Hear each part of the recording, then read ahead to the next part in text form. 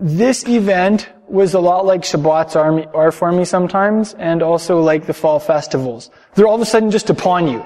Have you ever experienced that? Like you're just trucking through the week and you're working hard and you're up to here with stuff, and then all of a sudden it's like, boom, you crash into Shabbat. I know I've had that experience. Same with in our Saskatoon congregation. Planning for the fall festivals has sometimes been like that. It's like all of a sudden they're right around the corner and we have to get geared up. And that's what it was like for Rosh Chodesh, new moon of the 6th month. It's like all of a sudden it's here. And it's actually, this is a significant event on the biblical calendar, on the cycle of the Moedim. So as I was preparing this teaching and doing some research, have you ever had that feeling when you just feel like He's speaking something to you that's personal and that's for right now, and that, well, in the words of a couple Talmidim, it makes your heart burn. You know, they said, weren't our hearts burning within us as He was talking to us? And I felt that as I was preparing for this teaching and doing this research, so I'd like to just take a minute to pray together. Of course, we remember at the end of Isaiah, the second last verse, it says that in the future, I assume this will be in the Messianic era, the 1,000-year rule of Messiah, the Shabbat is going to be a global day of worship. From Shabbat to Shabbat, everybody is going to worship Him. Yahweh of hosts. And also from new moon to new moon, Rosh Chodesh to Rosh Chodesh. So, we are the four glimmerings of the Messianic era. We are the first fruits as disciples of Yeshua of that theocratic rule from Jerusalem. We are monarchists, you could say. We support the king who is returning. And we support the rule of his law, which is in the Torah. That's actually one of the reasons that I felt prompted to call this group Crown of Messiah.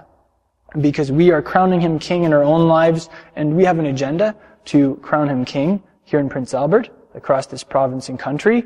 We have an agenda to see Him crowned King in the midst of His people, as a nationally acclaimed leader, as a popular ruler, like David was. And that day is coming. Yeshua will not always be the fugitive who is rejected by the majority of his own kin. The day will come when He will be popularly accepted, just like David was. David had the fugitive period, and eventually he ascended the throne. So anyway, today is a day of worship. It's a holy event, and we're not just getting together in the name of whatever. We're getting together in the name of Yeshua, who is alive, and whom I believe is beckoning to us to encounter Him this evening. So I would like to take a second to pray. Abba, Father, thank You for this evening. Thank You for Your presence. Your presence is imminent. You are so close. And we want to stop right now, and we want to focus on You. We want to receive who You are and receive what is on Your mind for us this evening as individuals and families, for us as a congregation. We receive You in our midst, Master Yeshua. Baruch haba b'shem Yahweh. You are welcome in our midst as you come in the name of Yahweh.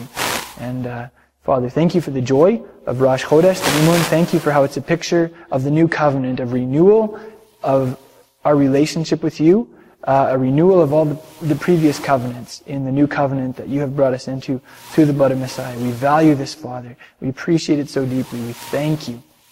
And we look forward to encountering You this evening. I pray that the spirit of the awe of You, Yahweh, the King, would be upon us this evening. In Yeshua's name, Amen. This month is the 6th month on the biblical calendar, starting this evening, out of 12 months, and sometimes 13. After the Jewish people were exiled to Babylon for 70 years, when they returned, they had names for the months of the year that actually had the roots in Aramaic, which of course was the lingua franca of the Middle East and of some of the world empires in that area, like Babylon and then Assyria. So, that's why we have these names like Nisan or Tishri. The Assyrian name, therefore, for this month is Elul. Everybody say Elul. I'm okay with Elul. It comes from an Akkadian root that has to do with the harvest. I think the Akkadian root is Elulu. Can everybody say Elulu? It's kind of fun. I like the way that sounds even better. But anyway, there are some month names that I I avoid at all costs. Like the fourth month of the year is named after a disgusting pagan god that is actually mentioned by name in the book of Ezekiel. There were some women who were weeping for this disgusting pagan god, and the Almighty was very unhappy about this. In fact, it was one of the causes of the removal of His glory from the temple area. So, however, the fourth month on the biblical calendar got named this is puzzling, but it happened, and we're in the process of undoing that. Elul is the Hebrew name. This month follows the previous 2 months of the fourth and the fifth months, and during these months there were several catastrophes on a national scale for Israel. In the fourth month was when, like 2 great sins. The sin of the golden calf was one, and the sin of the spies was the other.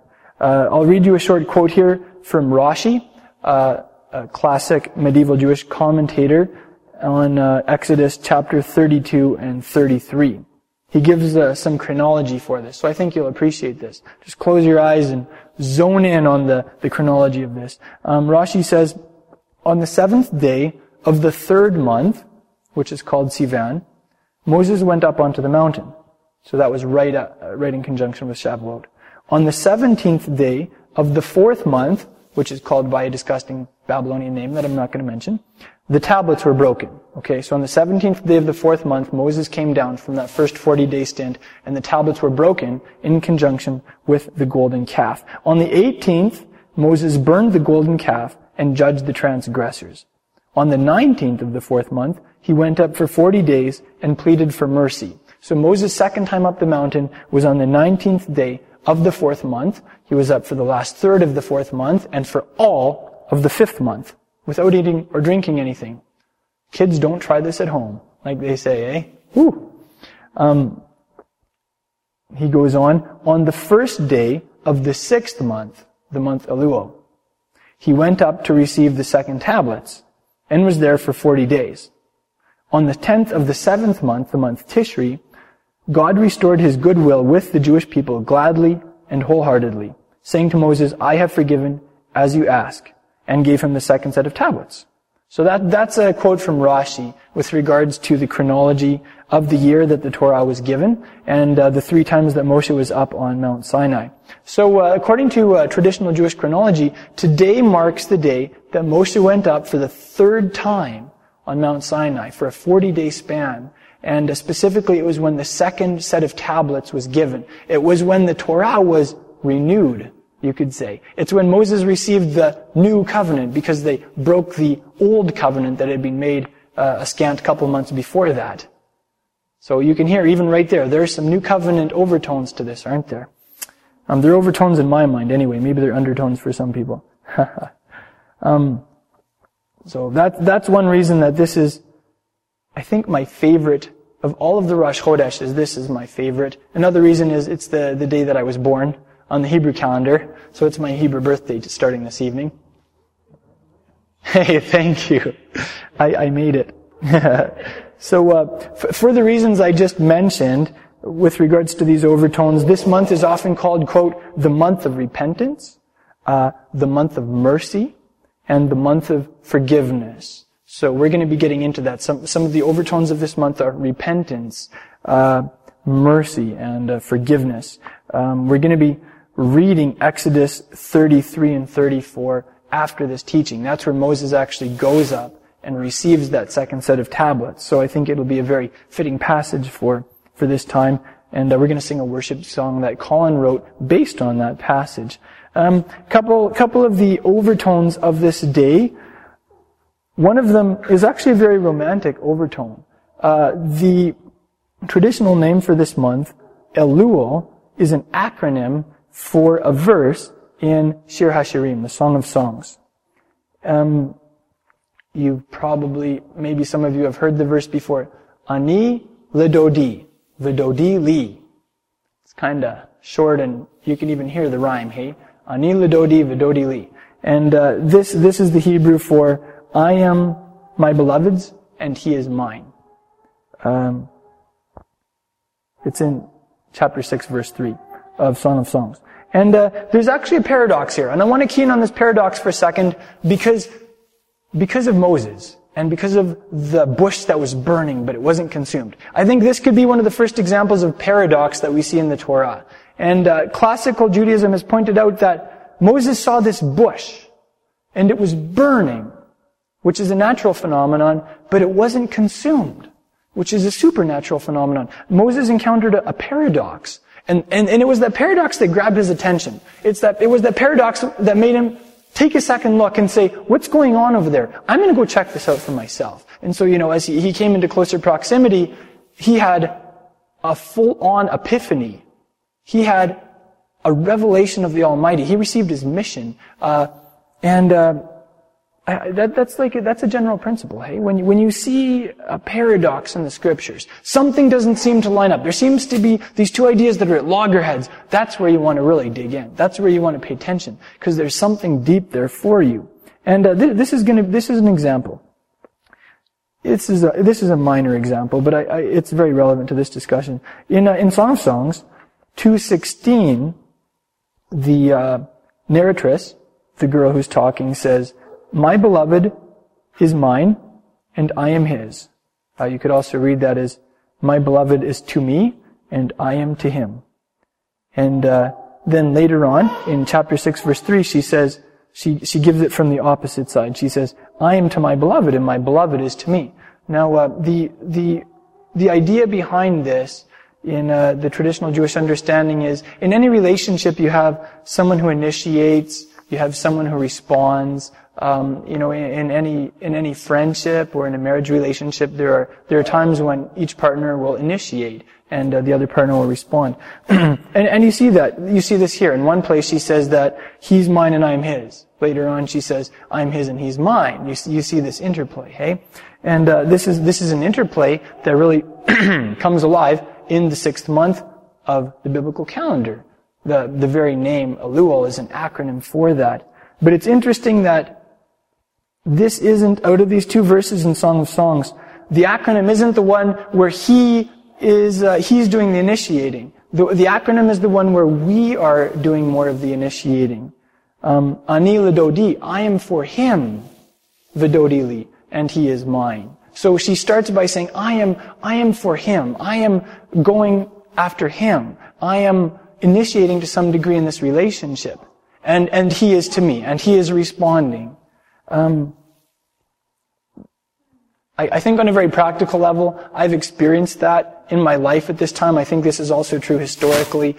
Historically, disasters have happened to national Israel in the summertime, in the 4th month, the 5th month. The sin of the golden calf, the spies were being rejected from the land, the first and second temples both being destroyed, millions of people being slaughtered. Generally the summer months have not been so great.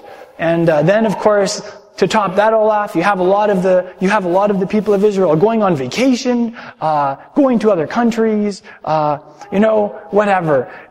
Maybe that's how it is for us. In summer, we almost just check out spiritually, hey?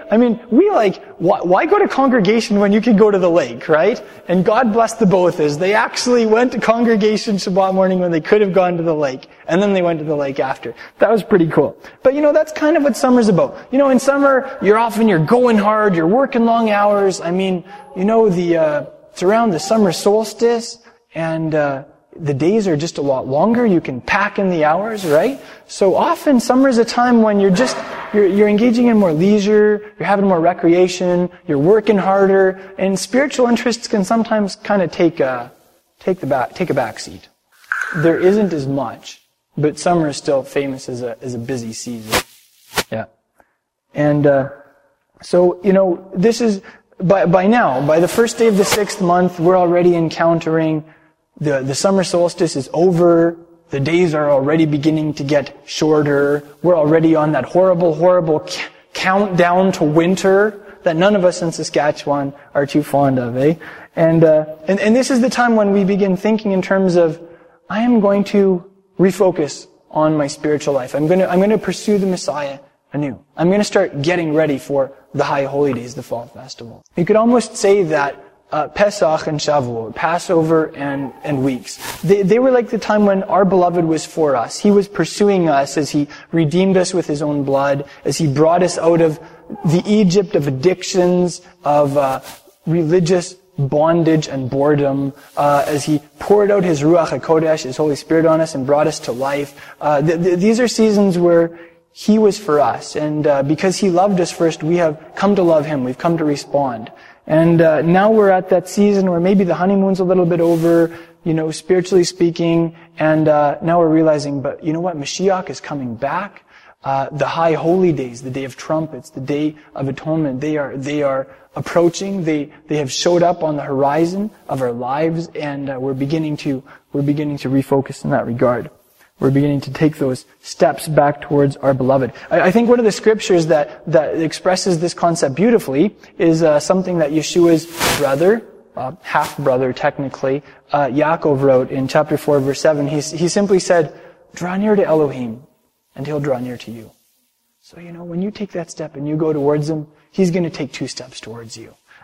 This of all the months of the year is a high time to experience that in our spiritual lives. And as I was preparing this teaching, I really felt Messiah saying this to me in my life. I'm going to let this really be a month where I pursue Him, where I let Him romance me, where I let Him draw me closer to Him. And I think that could also be true for us as a congregation. Maybe it's even something that the Ruach is saying to Messiah's people on a general level. The spiritual teachings of Judaism, they explain that at the beginning of this month, we are, in Hebrew you'd say, Achor el Achor, back to back. Can everybody say Achor el Achor? Yeah, it's the time when maybe we've begun to forget our first love or whatever.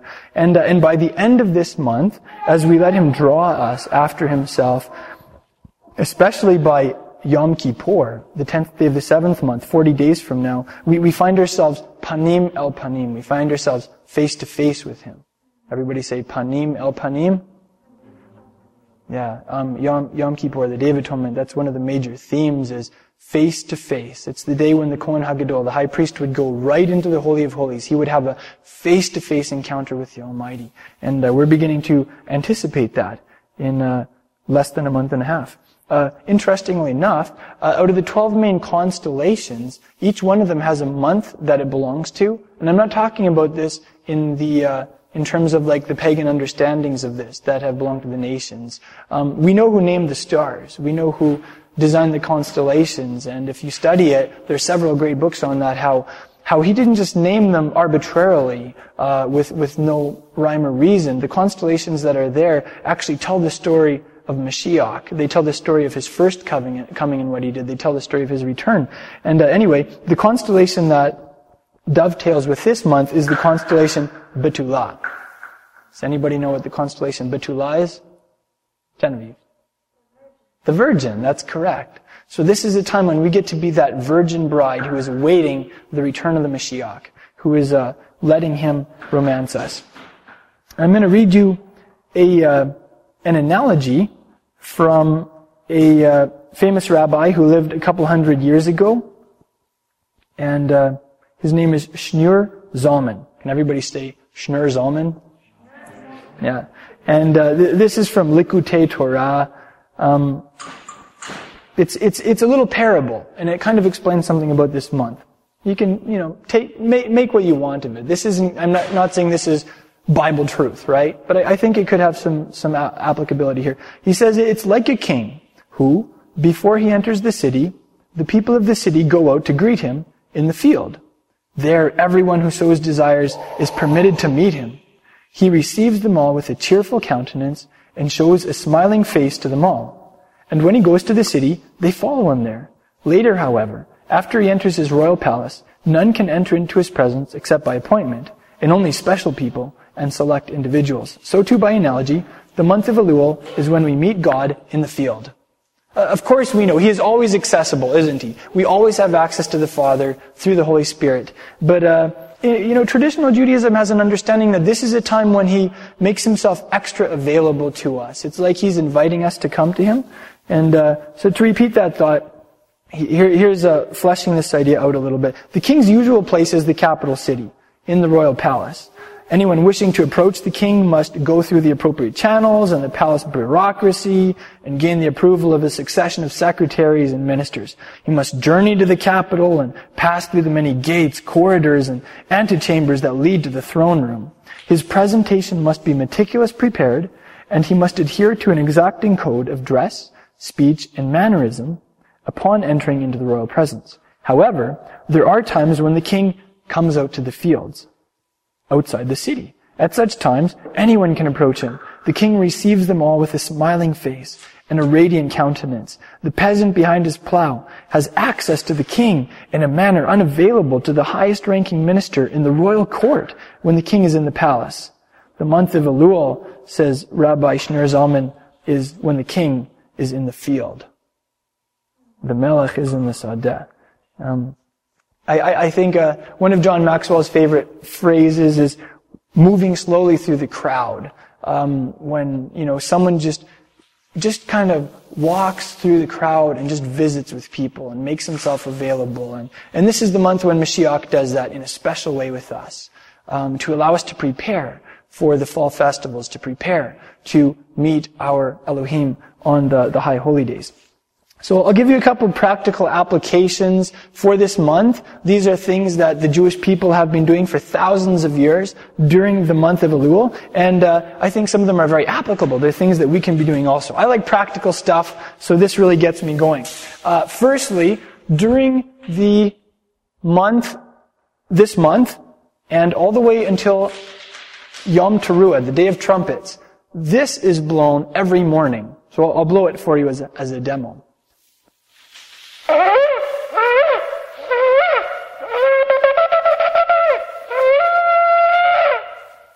So, if you were lying in your bed, totally conked out at 4 o'clock in the morning, and you heard this thing go up next to your ear, we would jump, wouldn't we? Whew, we would really jump. And that's the idea behind the shofar.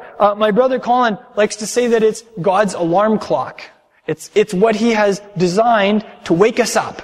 And of course, on a deeper level, the shofar is a picture of how his ruach, his breath comes through the shofar of his word, and it just rivets our spirits. It wakes us up. It shakes us deeply sometimes. So anyway, blowing the shofar, if you have a shofar, I highly encourage you, get that thing out and blow it every morning for this month.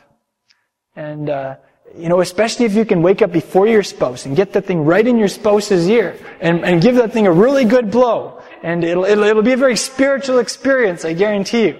Spiritual experience. Genevieve, but you're not allowed to do that, Genevieve. So that is one thing that you can do. Number one. We're going to count these, okay?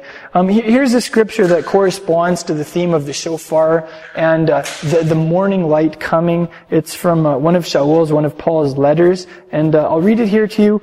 And this can be a passage that you can meditate on throughout this upcoming month also. Ephesians chapter 5, verses 8 to 18. He says, "You were formerly," and listen for these themes here, "You were formerly darkness, but now you are light in the Master. Walk as children of light.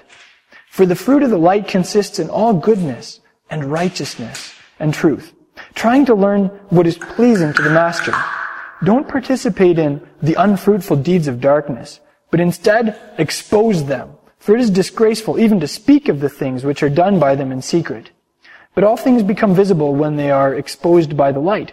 For everything that becomes visible is light. For this reason it says, 'Awake, sleeper, and rise from the dead, and Mashiach will shine on you.'" It sounds like this must have been some early liturgy of Yeshua's disciples. Because he says, that's why it says, he says, "For this reason it says, 'Awake, sleeper, rise from the dead, Mashiach will shine on you.'" We lost the original source of that, but we have it in Paul's letters. So, that can be something that you can say to each other every morning. I remember when my brothers and I were all still living at home, when I would wake my brothers up in the morning. They were hard to wake up. They were really hard to wake up. Sometimes I would actually blow the shofar in their ears during this month. And I would say, "Awake, O sleepers, and rise from the dead, and Messiah will shine on you."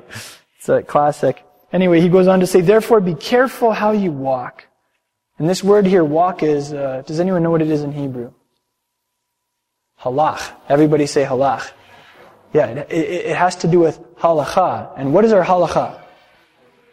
Our walk, that's right. It's how we, specifically it's how we walk out the Word. It's how we apply the Torah to our lives. So there's something about this month where we can really focus on being careful how we walk, being careful about how we actually do the mitzvot on a daily basis. Not as unwise men, but as wise. Making the most of your time, because the days are evil. We are at the tail end of those evil days in the 4th and the 5th month. From the 17th day of the 4th month to the 19th day of the 5th month, that 3-week span, those are like the most evil of the days on the biblical calendar, historically speaking. And they're generally called in Judaism, Bein HaMitzarim, means between the straits. So it's that time when you are between the straits. You're going through a caution area. And anyway, straits. Yeah. Like the straits of... Right. Like isn't, the straits of Gibraltar, where you're caught between a rock and a hard place almost. So anyway, the days are evil. So then don't be foolish, but understand what the will of the Master is, and don't get drunk with wine, for that is dissipation, but what? Be filled with the Spirit. And Father, we do pray for this upcoming month in our own spiritual lives and in our lives as a congregation, that we would experience that, being filled with your Spirit. Thank you, Father. There are a couple of passages from Shir HaShirim, from the Song of Songs, that I think really apply to this upcoming month, that dovetail with this first theme of blowing the shofar, of waking up, is where the girl says, I slept, but my heart was awake. So, this is a time when He wants to awaken our hearts to His imminence, to how close He is. And even when we're sleeping, to communicate to us through dreams of the night, and to reveal His presence to us in the dark hours. Another passage from Shir HaShirim that is applicable to this season is repeated quite often, actually. It says, don't wake love up until it desires. Don't awaken love until it desires. And this is a month where the Mashiach does desire to awaken a new love for Him in our hearts. That is one of the overtones of this month. He awakens our hearts. He awakens that love for Him within us. This is the second thing that we can be doing during this month, is praying through Psalm 27 every morning. Observant Jewish people for this upcoming month will be praying Psalm 27 every morning. One of the themes of that psalm is light. We're going to be reading it later during our singing time, and so we can watch for some of those themes. But that's a powerful one, and I think there's some things that He wants to communicate to us through that time. Number 3, another thing that we can be doing is reading. You can read through Shir HaShirim in the upcoming month, the Song of Songs. You can let Him awaken that new desire for Him in your heart. You can let Him draw you after Himself and romance you anew. And you can let Him bring you back to the core of discipleship, a deep love for the Master. I know there have been times when I kind of forget that the core of this thing is love. It's so easy to just go on autopilot and just start doing the stuff without really thinking about why. Doing the mitzvot, but not in a relational context. Being Torah observant, but more or less just going through the motions. I've experienced that. An author actually that's really helped me connect with the core of the gospel, and that relational aspect is John Eldredge. He's written quite a few books that I've really appreciated. Wild at Heart, The Way of the Wild Heart, which is being re-released as Fathered by God. Waking the Dead is a great book along those lines. If you want to read a great book for the month of Elul, read Waking the Dead by John Eldredge. I highly recommend that. Walking with God is another one. Anyway, that's an author that the Fathers really used to help make that real in my life. Number 4 that we can be doing during the month of Elul, in the words of Paul, and this is one of the very first scripture verses that I remember memorizing. My dad had my brother Kevin and I memorize it. And we got this one down real good. And you'll understand why in a second. It's, if possible, so far as it depends on you, be at peace with all men. Romans 12:18. So, my brother and I, we sometimes had our conflicts and our points of disagreement, and my dad would always have us quote this verse when we were in the heat of an argument. And it really was effective in diffusing some situations. So I got this one down real good. If possible, so far as it depends on you, be at peace. Be in shalom with all men, with everybody. So, as we begin looking forward to the Day of Trumpets and the Day of Atonement, these are days when we want to be right with our Maker, and correlatively, we want to be right with the people in our lives. Everybody. Even the people we really don't like, or the people whose guts we hate, or the people who have hurt us, etc. I think we all have people like that in our lives. Hopefully, none of them are in the same room as us right now, or we may be having to work through some stuff. But anyway, so another thing that we can be in prayer about is like, Father, are there any damaged relationships that you want to bring healing to in my life? Is there anyone that I can go to and repent, ask forgiveness for, apologize to, even if maybe I think they were more in the wrong than me or whatever. This is a month where we can really let the rubber meet the road in that area.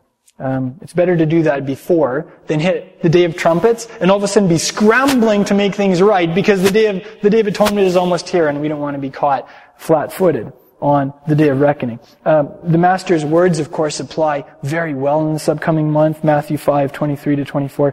Therefore, if you're presenting your offering at the altar, and there remember that your brother has something against you, leave your offering there before the altar and go. Be reconciled to your brother first, then come and present your offering. So that is something that we can be prayerfully questioning. Is there anyone that has anything against me where I could go and be reconciled, where I could take that first step? Maybe this isn't only a month where we take that first step with the Almighty and finding Him responding so wholeheartedly to us, but it's also perhaps a month where we can take that first step with other people. Fifthly, Elul is an optimal time to have your tefillin and your mezuzot checked by a scribe to ensure that they're in good condition and fit for use. This is a traditional Jewish practice. This is the month where you take your mezuzah, maybe you think the scroll has degraded a little bit, maybe all the letters aren't clear or whatever, so you take it to the sofer, you take it to the scribe and he checks it out. Or I brought my tefillin here. Of course, we had our live phylacteries demo a couple weeks ago, so I'm not going to get them out and show you that all over again, but you take them in and you get them checked. Now, I'm mentioning that because maybe we won't be doing that on a physical level, most of us. But I do think there are some deeper applications of this Jewish tradition that could apply to us. Who is our ultimate scribe? Who is the great sofer? The great Torah scribe? It's the Mashiach, isn't it? He is the one who has written and is writing His Torah where? On our hearts, on human lives. So He is the great scribe. How could we take our tefillin and our mezuzot to Him? What could this represent on a practical level, a deeper level? How could we let Him examine areas in our lives? Maybe we can I have a couple of questions here that we can be considering in this upcoming month. Number one, what do tefillin represent to us? We read about how the core scroll in the tefillin is the passage that has the Shema on it. So, what does the Shema represent? We could be asking ourselves things like, do we say the Shema when we get up in the morning, when we go to the bed at night? Do we make that time on a daily basis for prayer and calling on His name? That could be something that we could be asking ourselves. Maybe some of us have gotten rusty in that area. I know I do. It's so easy. It's so easy to just start the day and forget all about saying the Shema with Genevieve, especially when I get up at a different time than her. It's so easy to just slack off and let a prayer time in the morning slip, and before I know it, I haven't prayed with her in days and days. And all of a sudden my home life is crashing, and I know why, and it's all my fault. So that's something that we can be asking ourselves about. The Shema, what does it represent? There are two verbs in the Shema, and these are two verbs that we can be keying in on in this upcoming month. What's the first one? Hear, that's correct. And the second is? Not exactly. And you shall love, that's correct. Love is a verb, isn't it? So there are two verbs here. Shema and ahava. listen and love. And we can be asking ourselves during this time,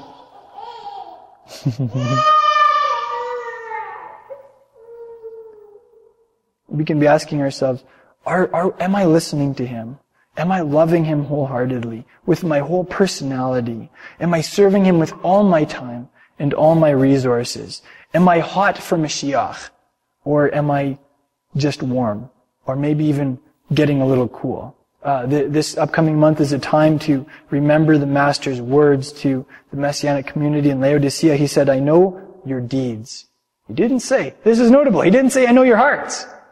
Because our hearts are always good. We always love in our hearts, right? It's our deeds where it's hard. That's where the challenge is, where the rubber meets the road. He says, I know your deeds, that you're neither cold nor hot. I wish that you were cold or hot. So because you're lukewarm and neither hot nor cold, I'll spit you out of my mouth. So isn't that cool? He wishes that we were hot. He wants us to be hot. This can be a month where we let Him ignite the fire of His love in our lives, because He wants to do that.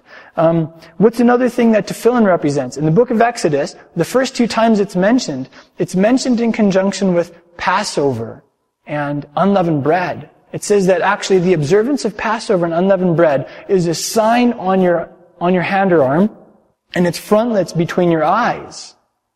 Why? So that the Torah of Yahweh may be in your mouth. Exodus chapter 12 and I think 13. Anyway, so this can be a time when we can review the past year in our observance of the biblical festivals. It can be a time when we can even think about some of the practical aspects. Did I clean the leaven out of my house? Did I carefully avoid ingesting leavened products? Did I let Mashiach do a deeper cleaning of my heart from the negative influences that assail me every day? This is a time when we can be looking back at the past year in the biblical festivals and what He communicated to us, and the altars that we built in our own lives at points where He revealed Himself to us, or challenged us in an area, or convicted us of a sin, or whatever, gave us an assignment. That's another theme that's connected with tefillin, letting the Mashiach as our ultimate scribe just check those tefillin. See how they're doing. Another thing that tefillin represents is an unshakable commitment to the Word of God. So we can be asking ourselves, have I been studying the Word regularly? Has the Word been alive for me? Has it been jumping off the page? And if it hasn't, I don't know, is there something that I could do differently? Do I need to change the time when I study the Scriptures? Do I need to change which books I'm going through right now? Do I need to change my study methods? Do I need to stop studying by myself and grab a study buddy, a chaver, and begin to study with somebody else? These are questions that we can be asking ourselves. I know for me there are certain times that just work better. I feel like it can really engage in the Torah. It really comes alive. And these are some things that are, we can be thinking through on a practical level. Those are some things that tefillin can represent. As for the mezuzah, what does the mezuzah represent? How can we, on that metaphorical level, let Mashiach be investigating our mezuzah? Well, a mezuzah represents a home that is founded on a love for and a commitment to the Word of God. When you have that mezuzah nailed on your doorpost, you're saying, I love the God of Israel and I love His Word. I am committed to doing His Word. I am committed to founding my home on these principles in the Torah. Also represents a marriage relationship that's built on a shared relationship with the Mashiach. This is something that was really real to me when Genevieve and I got married. I was like, wow, I have my personal discipleship. I have this rapport with the Mashiach. And it's like I'm actually inviting this other person to enter into this discipleship with me, and it becomes a shared journey. I have this relationship with Mashiach, and now it's not just me and Him relating. There are times when it's her and me relating to Him together, and that is something that the mezuzah symbolizes. We can be asking ourselves things like, how has my home life been? Am I one person at home when I'm by myself or with my family, and another person at work or at congregation? Do I have a hidden sin that I need to get out in the open and confess and make a clean break with? This is something that the mezuzah forces us to ask. Here's some questions that we as men can be asking in this upcoming month as we review the last year, as we let Yeshua take us through that process.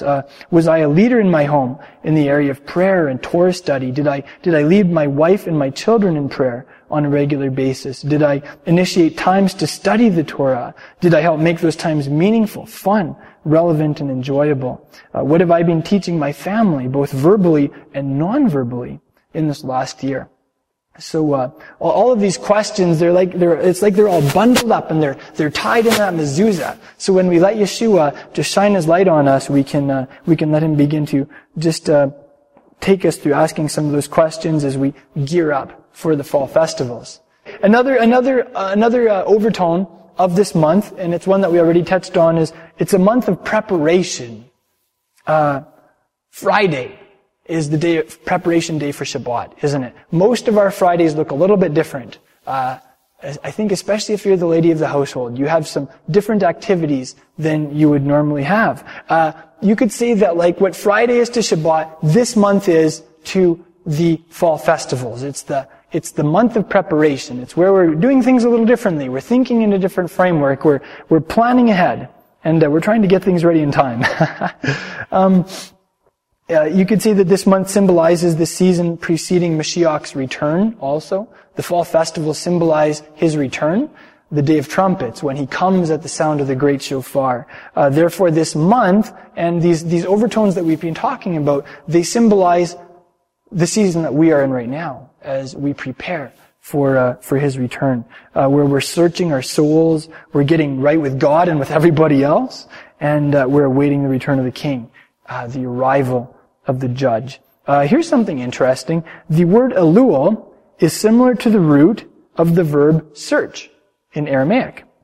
So Elul is seen as a time for soul searching. So drop that in your linguistic bag and pull that out sometime when you want to dazzle somebody. Because that's something most people don't know. The month of Elul sounds very much like the verb to search in Aramaic. So this is, like we've been saying, it's a month for soul searching. In traditional Judaism, the Sephardim, the Sephardic Jews, will recite special prayers called slichot throughout the entire month of Elul. That word slichot, it has to do with forgiveness or release, right?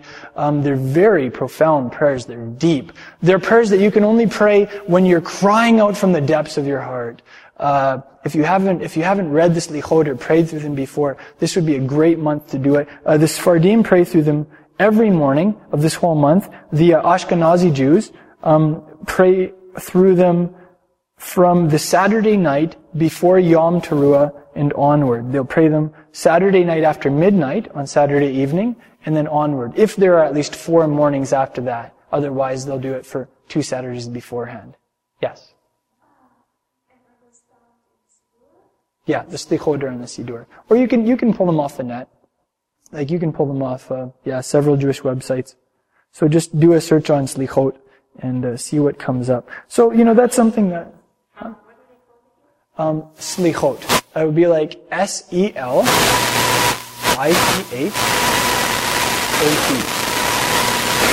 That first E may not be in there. You'll have to do a Google search, and you know how it has that thing for people who don't know how to spell right, like me. So maybe you're just typing fast and you bumble the word, and it says, did you mean this word? And you're like, yeah, that one, click, right? And then it gives you the right spelling. So anyway, do slichot and see what comes up. Maybe it'll think that you should spell it the other way. Anyway, I'm really thankful for Google. I love that feature. Here's a scripture that sums up this element of preparing and of soul searching. Again, it's actually we already read a very short excerpt from this. It's from James, from Yaakov chapter 4. He says, He gives a greater grace. Therefore it says, Elohim is opposed to the proud, but He gives grace to the humble. So this can be a month when we're humbling ourselves before Him and before others. Submit therefore to Elohim. Resist the devil and he will flee from you. Yeah, see, the 4th and the 5th months, they're behind us. The devil, as it were, is beginning to flee from us as we look ahead to encountering Elohim. Cleanse your hands, you sinners. Purify your hearts, you double-minded. Be miserable. Mourn. Weep. Let your laughter be turned into mourning and your joy to gloom. Humble yourself in the presence of Yahweh and He will exalt you. So this is the time to let Him humble us. And we can also anticipate Sukkot, which is not a time where we're miserable and mourn and weep, where our laughter is turned into mourning and our joy to gloom. It's au contraire. Sukkot is actually a time where the Almighty says in the Torah that we will be ach sameach. We will be altogether joyous. We'll do nothing but rejoice. So, coming up before Sukkot is the time to do all of this deep soul work. And isn't that true on a deeper level, hey? I mean, when Yeshua comes back, it is going to be sheer joy. So we want to get our lives right before then. We want to go through that deep work.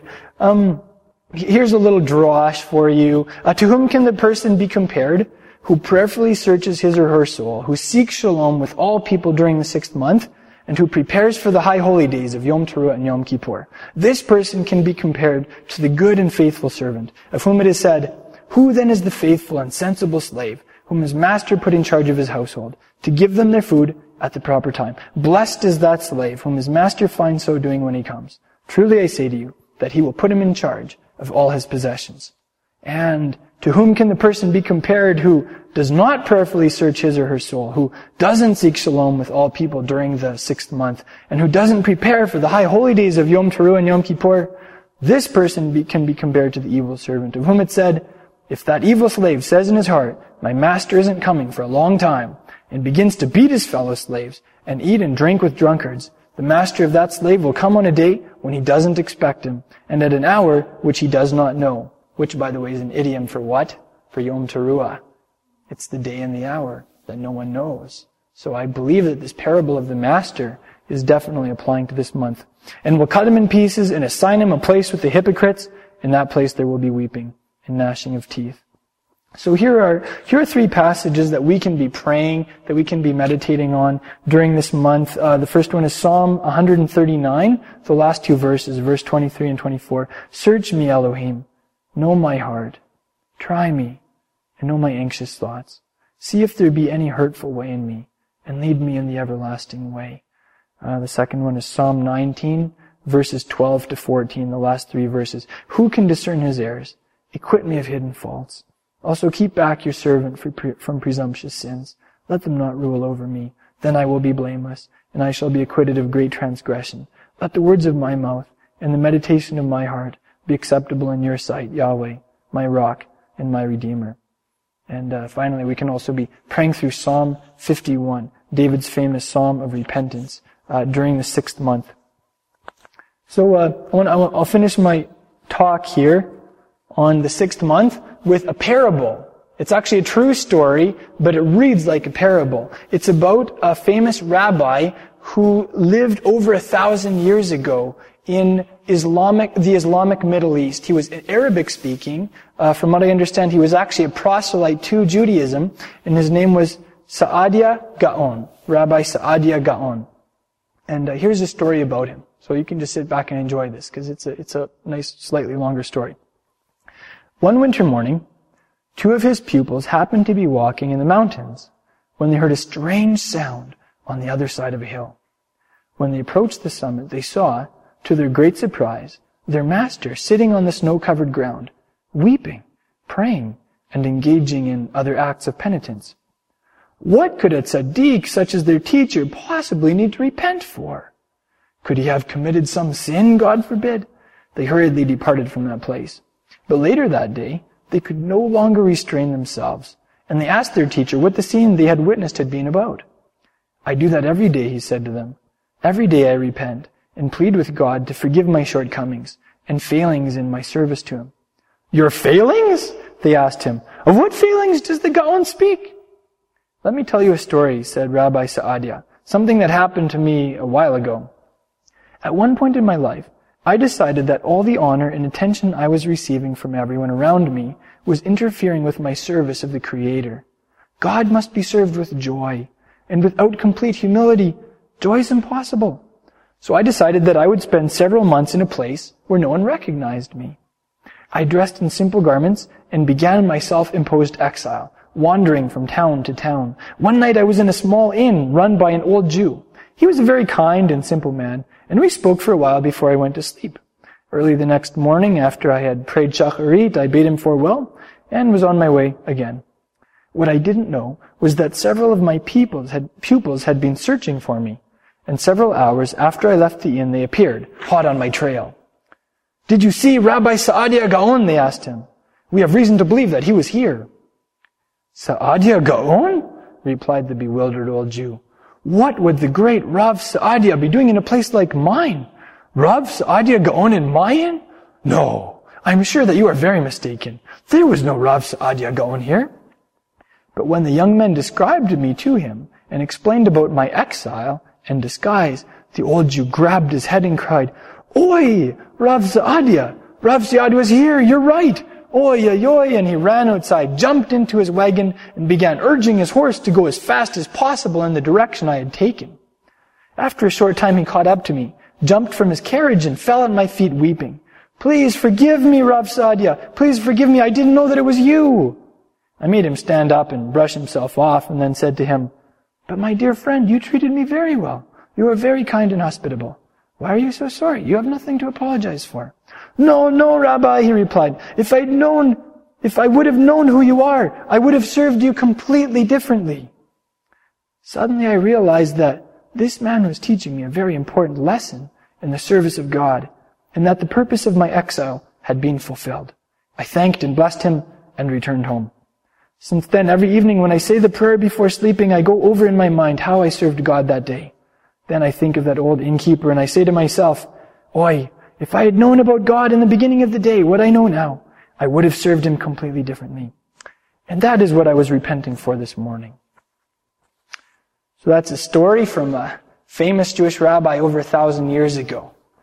And I saw a distinct parallel with Yeshua's story from Matthew 25, where he said, whatever you did to the least of these, you were actually doing it to me. That's how you were treating me.